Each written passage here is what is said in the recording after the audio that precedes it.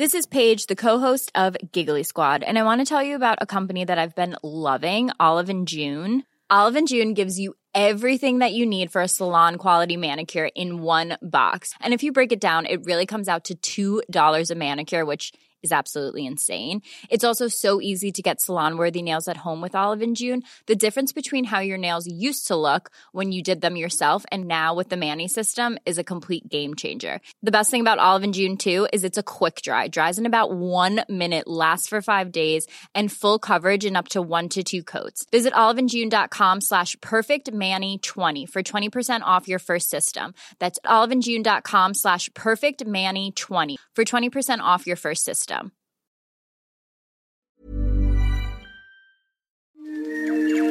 kōna I purangi tēnei nā te reo irirangi o Aotearoa. When Europeans first came to New Zealand, they called them the bush canary, and they were once one of the most abundant and conspicuous birds in the forest, because being bright yellow, and singing loudly on the mainland. Now they're sort of limited to beech forest. Kia ora, nau mai haere mai ki te ao hurihanga. Hello and welcome to Our Changing World, ko Concannon tēnei. Joe Tilson is the Biodiversity Coordinator for the Wanaka area for Southern Lake Sanctuary. 90% of the time they're in the top sort of 10% of the canopy, so they're really hard to see. But Mohua will be on the trunks, like eating insects and dropping moss, and sometimes you just see this moss raining down, and that's a clue that there's a Mohua up there. On this day, a stunning sunny day, we're just outside Makarora. At Cameron Flat, we waded across the Makarora River and are now in a part of the bush just west of the river. And while she's got a lot of different projects to think about, right now it's the Mohua, the small yellow and brown forest songbirds with their distinctive bright yellow heads that are on Joe's mind. We have a small population of Mohua in Makarora, which the local forest and bird group, Central Otago branch, has been doing protection work for like 25 years plus. And yeah, they're really a species that is in massive need of protection if we're going to keep them on the mainland. There's only a few populations on the mainland in the South Island left, and they basically are all going down the gurgler a little bit, except for probably the Landsborough. And yeah, we just want to do everything we can to learn about our population here, but also monitor them to try and figure out exactly how many birds we've got and what kind of recruitment's like. Recruitment refers to how many new birds are being born, or adding to the population, which for Mohua can be reasonably good. Each year they can lay up to 4 eggs, and once they've fledged, the pair can raise another brood. Mohua are insectivores, nibbling at the critters that live on the tree trunks, and they nest in holes in trees. This makes them vulnerable to stoats and ship rats that climb up and tend to nab the females as they sit on the nest. And unfortunately, due to a beech mast event last year, where the trees all seed at the same time, this year they're experiencing an influx of rats, which Central Otago Lakes branch of Forest and Bird volunteer Mo Turnbull can confirm. This season it's rats. We've got a rat plague. There's a mast season, so there are lots of beech seed around and lots of food for mice and rats. As an example, the line along the back of the hill here, Joe's line's got 56 traps on it, I think. And when we cleared it last week, we got 40-something rats. So that's a lot of rats.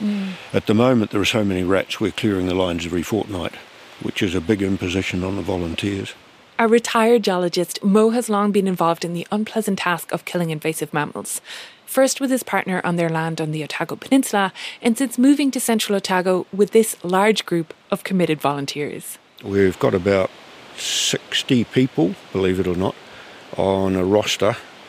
Many of us are gold card holders, should I say. I wouldn't like to say what the average age is, but it's well over 30. And they all clear all of the trap lines in the Makarora Valley in the second week of every month, every year.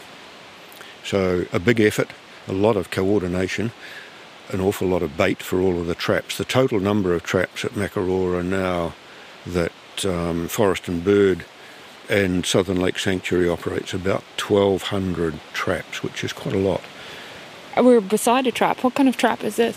It's a bog standard Dock 200 design. There's probably 500,000 of these out in the country. They're very robust, very well designed and humane traps, built or targeting primarily mustelids, weasels and stoats, and also rats. So they're a single bang and that's it. They're not self-resetting.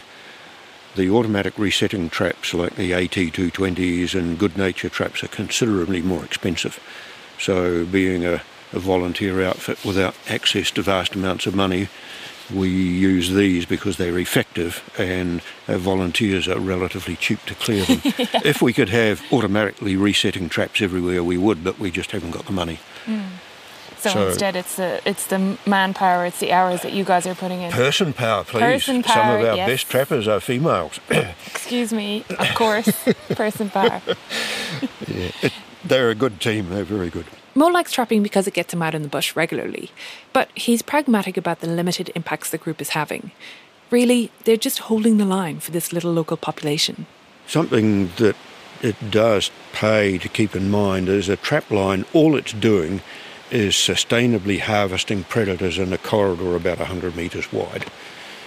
And when you look up there, I mean, it's not possible. It is just not possible to trap all of this area. Yeah, steep-sided hills just covered in beech forest.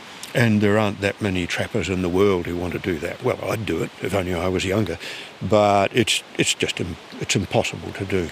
Yeah. In spite of suggestions that trapping is an option to aerial 1080 operations, I guess that's the bottom line. There aren't enough people to do it. Which maybe sounds pessimistic, but that's not the case when I ask Mo about the future. I'm pretty positive about the predator control program. We've got that very good team of volunteers. We're still recruiting them. We'll be getting better technology. The flash traps will become cheaper. We'll have more of them. And from what I read, within 10 years, trapping will be just one of the many effective tools that we've got. So in terms of predator control, I think we're on the right track. Until that magic silver bullet comes along, what I would really like to see would be the Southern Lake Sanctuary going from strength to strength. In the 2 years that we've been operating, they've made a huge difference. For instance, we've now got 3 people on the ground here paid to support all the volunteers, and they're operating all the way over the place, up the West Matuki, the Dart and the Reese, all around Queenstown. So our challenge is to keep the funding. Jobs for Nature got us up and running, but what we're now doing is getting the money for long-term funding. And the sanctuary will still be here in 2050 when we're going to have a big party when New Zealand's predator-free. So there's a message to the Minister of Conservation. Potholes will keep, Mohua will go extinct. Southern Lake Sanctuary, that Joe works for, is essentially an umbrella organisation that's wrapped around existing local trapping and conservation groups to support them and enable a regional scale effort. The future might be bright, but for this present year, the sanctuary is putting bait stations in to try help the Mohua, in the absence of a 1080 drop. When we get these unmitigated mass events, we lose birds, and Mohua can become functionally extinct within a single season. That's how vulnerable they are to rats. Normally, in a mast year, all of the sites that have Mohua and other critically threatened species, DOC intervenes with a aerial 1080 application, and Makarora's on the list, but unfortunately it wasn't high enough up, so they decided there wasn't enough funding this year to do this area. So with the rats flooding the forest, Joe and others are concerned about this little Mohua population. And I mean, I say little, but they don't know precisely how many. They're really cryptic species, so it's quite hard to pinpoint exact numbers. And, over the last sort of decade, there's been transect monitoring on fixed transects that DOC have run, and we've done them for DOC over the last year. And on those transit lines, Mohua numbers are dropping. We found extra birds over here, where we're standing right now, which is why we've got 2 new trap lines in this bait station network. And my aim for this season is to do a complete census of birds, territorial birds really, in the Makarora Valley between Davis Flat and the Blue Pools. And there's birds on the other, up the Blue and the Young and the Leven and the Ore.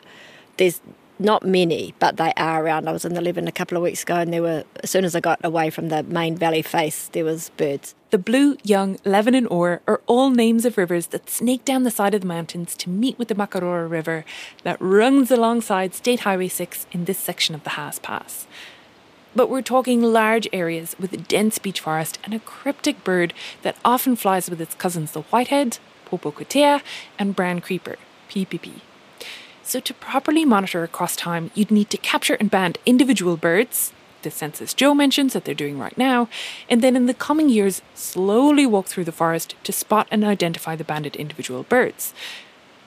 If only there was an easier way. What we're trying to do is use sound to identify individual birds rather than just species, and we think this has great potential as a monitoring tool. This is Dr. Laura Moles. She works with Digilab and Atsarau Sanctuary. Also, it could be really useful for learning more about their behavior, because a lot of birds' behavior involves their communication with each other, and if we can identify individuals, we could study their behavior without having to be right next to them all the time. It's kind of like being able to spy on them without having to disturb them at all. Leave your recording device in the forest. Yes, exactly. Download all of their intimate conversations and gossip. Yeah. Who doesn't like who? Who's kicked who out of what patch of the forest? Exactly. There's several steps to the process. So the first step is you have to actually find the species. That's a problem that a lot of different groups around the world have been working on, and there's actually quite a few different solutions to that now. So we're at the point where you can collect lots and lots and lots of data, and you can find a species you're interested in relatively quickly. And we've developed ways of machine learning algorithms that can do that too for a particular species. Then the second step is, once you find songs of the species you're interested in, trying to teach it to recognize the different individuals. For either of those two processes, the first thing you have to do is have labeled data. So the machine doesn't magically know what's a Kiwi and what's a Mohua. You have to tell it, these are the Kiwi songs, these are the Mohua songs. Someone has to go through and label all of that data, attach meaning to all of the different sounds they're making. And similarly for individuals, we need to follow around individuals so we can tell the machine, which bird is which. And for Mohua, what we're doing is we're color banding birds. So they each have little individually unique combinations of color bands on their legs. And then I follow them around with a recorder and try to get them to sing, and then collect as many songs from different individuals as I can. And then that's the data that goes in to train the machine. It's kind of the idea of using this with sound is something that a lot of people can probably relate to.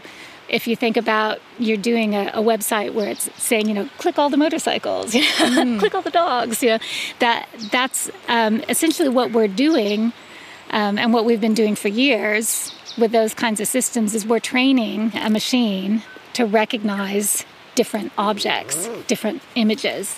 And that's the same kind of thing we're doing with the sounds, because we turn the sounds into a picture, into a spectrogram, and then the machine is looking at all of those different pictures and trying to look at them in different ways. It, goes through back and forth and figures out what works better and what works worse based on what it knows the answers are, and works out the best way of doing it.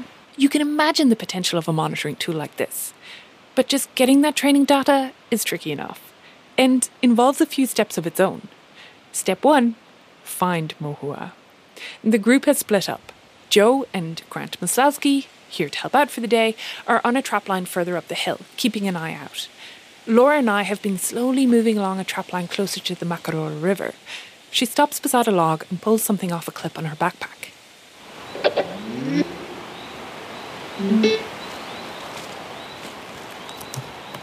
So you've just switched on a little speaker. Yeah, so we're going to try to play some chattery calls from Mohua recorded nearby.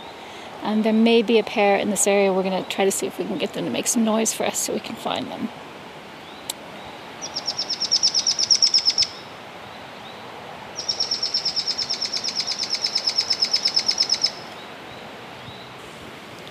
So the idea is you play a chatter call and the bird might respond. Yeah, because the birds are territorial, but here they do seem to have quite big territories because there are so few birds around. They can just spread out and kind of go quite a ways before they hit a neighbor. Oh! That's them. Jackpot. Yeah. John Grant.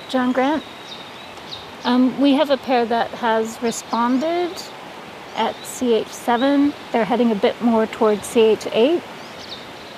Good one. So we will move a little bit towards CH8, which is the direction they've gone. And then if you or Grant could pop down here, we will try to put up a net. Mohua found, we move to step 2. Catch and ban the birds. So you said you're looking for a net spot. A place to put a net, yes. So what we want, we need a stretch of preferably about 9 meters, where we don't have too much stuff in the middle, so a tracking line is really good for that. You want lots of low stuff on both sides, because the net's only about this tall. So you want the birds to have something to aim for. So it's like 2 meters tall net. Yeah. And you want it in the shade as much as possible so that it's less visible. And here we seem to be a little bit more sheltered from the wind, which is also good. So we'll set up our net and see what happens. Laura and Grant start setting up the net with a very practiced air. Grant weaves branches out of the way while Laura assembles the light metal poles she's been carrying that get pushed into the ground and tied to nearby trees. Out of Laura's massive backpack comes a very fine black net, which gets threaded onto the top of the poles. So mist net is up. Yeah. Is it called a mist net because you can barely see it? I'm not sure why it's called a mist net, actually. Possibly. And you just kind of did a little treasure hunt of speakers. Yeah, so I'm hiding speakers on either side of the net. The idea is that if we can get birds to drop down close to playback, we want them to get down to the level of the net and then try to get them going back and forth. So speakers on either side to try and do that, to call them down. Yes, if they come down here, then I can switch the playback to the other side. And hopefully they go and try to attack that bird. Grant, Laura and I hide just up from the mist net, spying on it. She pulls out her phone and starts playing the Mohua calls. And it's not long before we hear some replies, 2 birds come nearby, and then one drops down and gets caught. Okay, let's get that one out, and then I'll keep playing for the other one. Do you want to get it? Look at the other one is right here. Yeah. So is it likely that these are a pair? Yeah, so it's almost certainly a pair. They do sometimes have helpers, so they'll have young birds from previous years who might be sticking around to help raise this year's chicks. And they are notoriously hard to tell males from females. And if they're really young birds, apparently that's quite apparent because they have more kind of rusty stuff, rusty grayish feathers around their head. But what we found with the first few birds we've caught is that when we do catch 2, one tends to be noticeably larger than the other one as well. So we think we're getting males and females, but having bands on them will help us confirm that. Grant slowly and oh so carefully untangles the bird from the fine net, gently puts it in a cloth bag and returns to where we're sitting. So we just get a few measurements. We'll get a rough weight. We'll measure the wing and we'll measure its leg. And those 3 together will help tell us whether it's a male or female, hopefully. 58. 58 with the bag. Bag. And we're going to put some bands on it. And we'll check its tummy to see if it has a brood patch. So yeah, it can go ahead and start. And then we'll send it on its way. And each bird is getting a unique combination of colors so that we can tell them apart. They're quite hard to see up in the canopy. So we're trying to keep the combinations as simple as possible. So I'm doing fleur green. Is this the first time that birds have been banded here, that mohua have been banded in this area? There were five birds that were banded 2 years ago, and that was to help out with a PhD student who was doing some genetics. 3 of the birds we think are still around and have been seen this year. So beautiful. Yeah, they are really pretty. The yellow just glows. It's such an amazing yellow. So you've gone for a bright fluoro green, Yeah. so you'll be able to spot them. Yeah, so we put 2 of the same color on one leg. And this year we're putting on the opposite leg to the color, we're putting a white over a metal. So if you see a white over a metal, then they'll know it was a bird that was banded this year. And this measurement is of? So we're measuring the wing bone. It's the tarsometatarsus, so it's kind of like analogous to kind of your longer foot bones. 30.37. Yep. Is there anything else? Just blowing the tummy. I don't expect anything dramatic there, but... No, breathe that. Okay. Maybe a coaxial protuberance. Oh yeah, it does look like that, doesn't it? If it's a female and they're nesting, when they start to incubate, they'll lose a bunch of feathers on their tummy. So they just have that nice bare skin that they put right against the eggs. Males of not all species of birds, but some males during the breeding season, that they get a cloacal protuberance because they just have, the one organ that does everything. And it gets a little bit kind of swollen and pushes out a little bit because they've got, their testes are getting all geared up for the breeding season. So it makes things bulge out a little bit. And this bird appears to have that. So we suspect, based on the measurements and the lack of the brood patch and probably the protuberance, that this is a male. And you can also get a look at his little tail feathers. See the little pins on the bottom?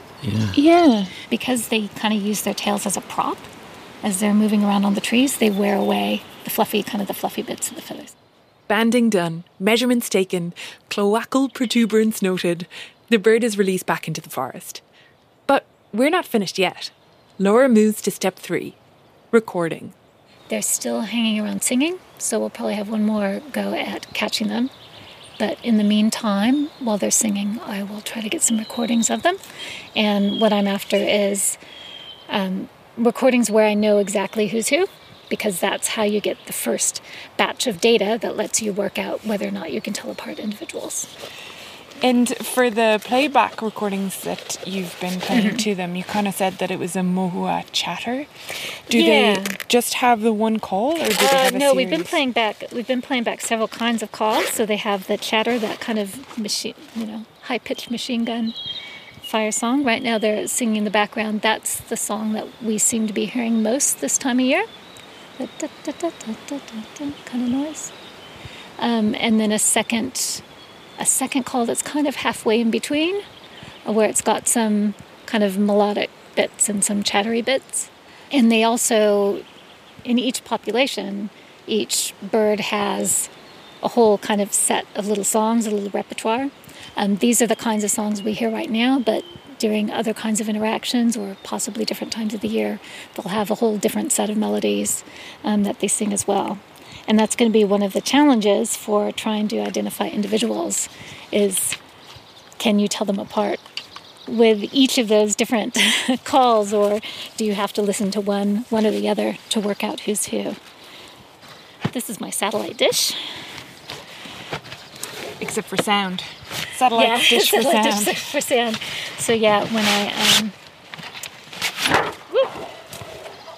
I'm banding birds, people ask me if I'm, playing volleyball. And when I have this out, people ask me if I'm listening for aliens or trying to get sky or things like that. You're like, yep, those are my 2 hobbies for the forest. Looking for extraterrestrial life and volleyball. Sometimes both at once. Recording gear on, Laura stands in the forest for the next 20 minutes. Satellite dish pointed at the newly banded yellowhead, singing merrily away. This isn't the first time that Laura and her colleague Dr. Carol Bedoya have done this. In collaboration with the Paparoa Wildlife Trust, they tested the algorithm with a population of roroa, great spotted kiwi, near Blackball on the South Island's west coast. But it was significantly easier to get that training data how we collected that data was we had people who were already radio tracking the birds to monitor their nests anyway. When they found a breeding pair, they put a recorder nearby the nest. So they knew which birds were at that burrow because they had them fitted with radio transmitters. And because their territories are so big and they're so aggressive, we could be really confident that any loud sounds, loud calls we picked up from those recorders belonged to those birds. So we were able to tell the algorithm, this is kakaho and this is kawakawa, and we could tell it which birds were which. For this Mohua project, I wonder, is this a given? I mean, if you feed in enough data, will it definitely work? Or might their calls be just too varied to sort out? It's not guaranteed, but from what we know about birds in general, birds can recognize each other as individuals. And basically every species where people have done experiments to work out whether they can recognize each other based on their songs, the birds can do it. Even if they have really complicated songs, even if they have 20 different songs per individual, the birds can do it. And if they can do it, in theory, we should be able to do it. So it shouldn't be impossible, it just might be really hard. And the more subtle the differences are, the more variation individual birds have in the way they sing their songs, the more data we'd need to find the little kernel of individuality for each of those birds.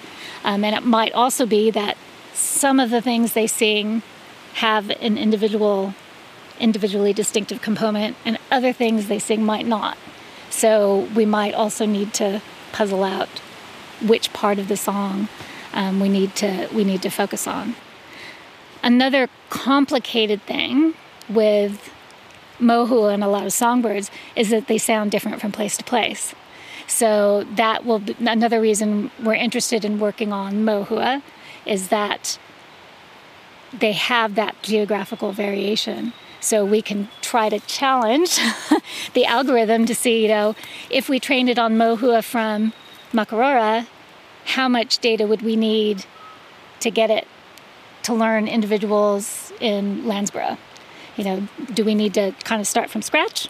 Or if we say, this is how you tell apart individuals in Makarora, can it extrapolate to differences among birds in another population? Laura reckons they'll need between 10 and 20 individual Mohua recordings to train the algorithm. Luckily, like the bird today, when they sing, they tend to sing for quite some time, so she's able to collect a lot of songs in one go. Getting that training data is the tricky part, but the actual code, they'll make available to others. All of the code we're developing is open source, so it's the kind of thing where, because you can apply it to so many different species, the way Carol is developing it, we would like people all over the world to be able to pick this up and apply it to their own species.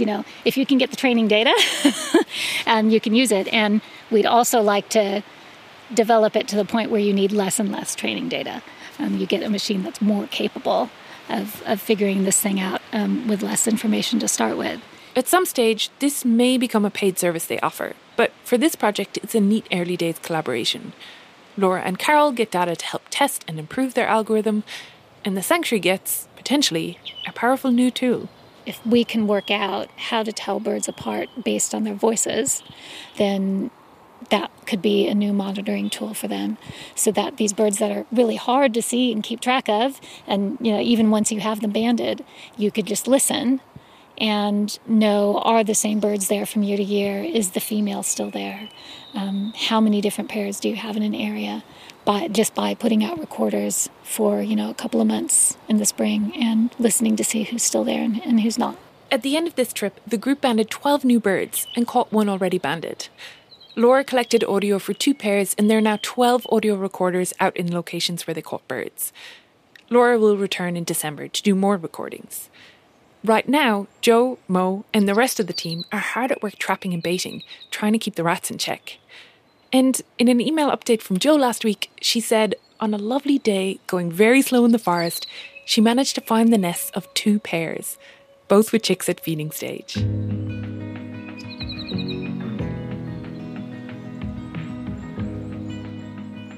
Thanks to Joe Tilson of the Southern Lake Sanctuary, Grant Maslowski, and Dr. Laura Moles of Digilab and Atarao Sanctuary.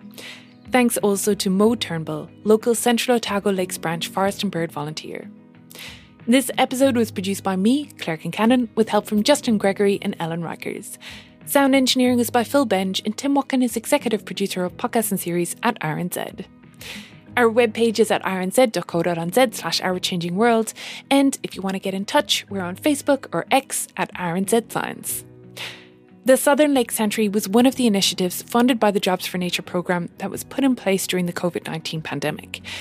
Many conservation roles were funded for different activities across Aotearoa, and a new short video documentary series released on the RNZ website and YouTube channel delves into 6 of these projects.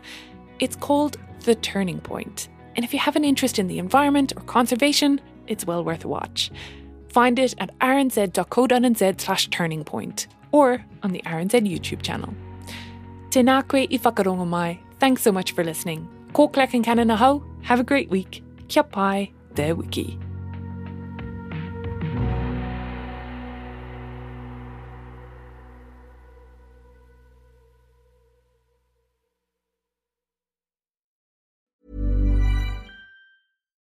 Botox Cosmetic, out of botulinum toxin A, FDA approved for over 20 years. So, talk to your specialist to see if Botox Cosmetic is right for you.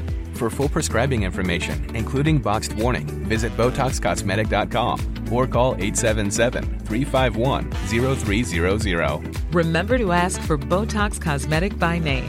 To see for yourself and learn more, visit BotoxCosmetic.com. That's BotoxCosmetic.com.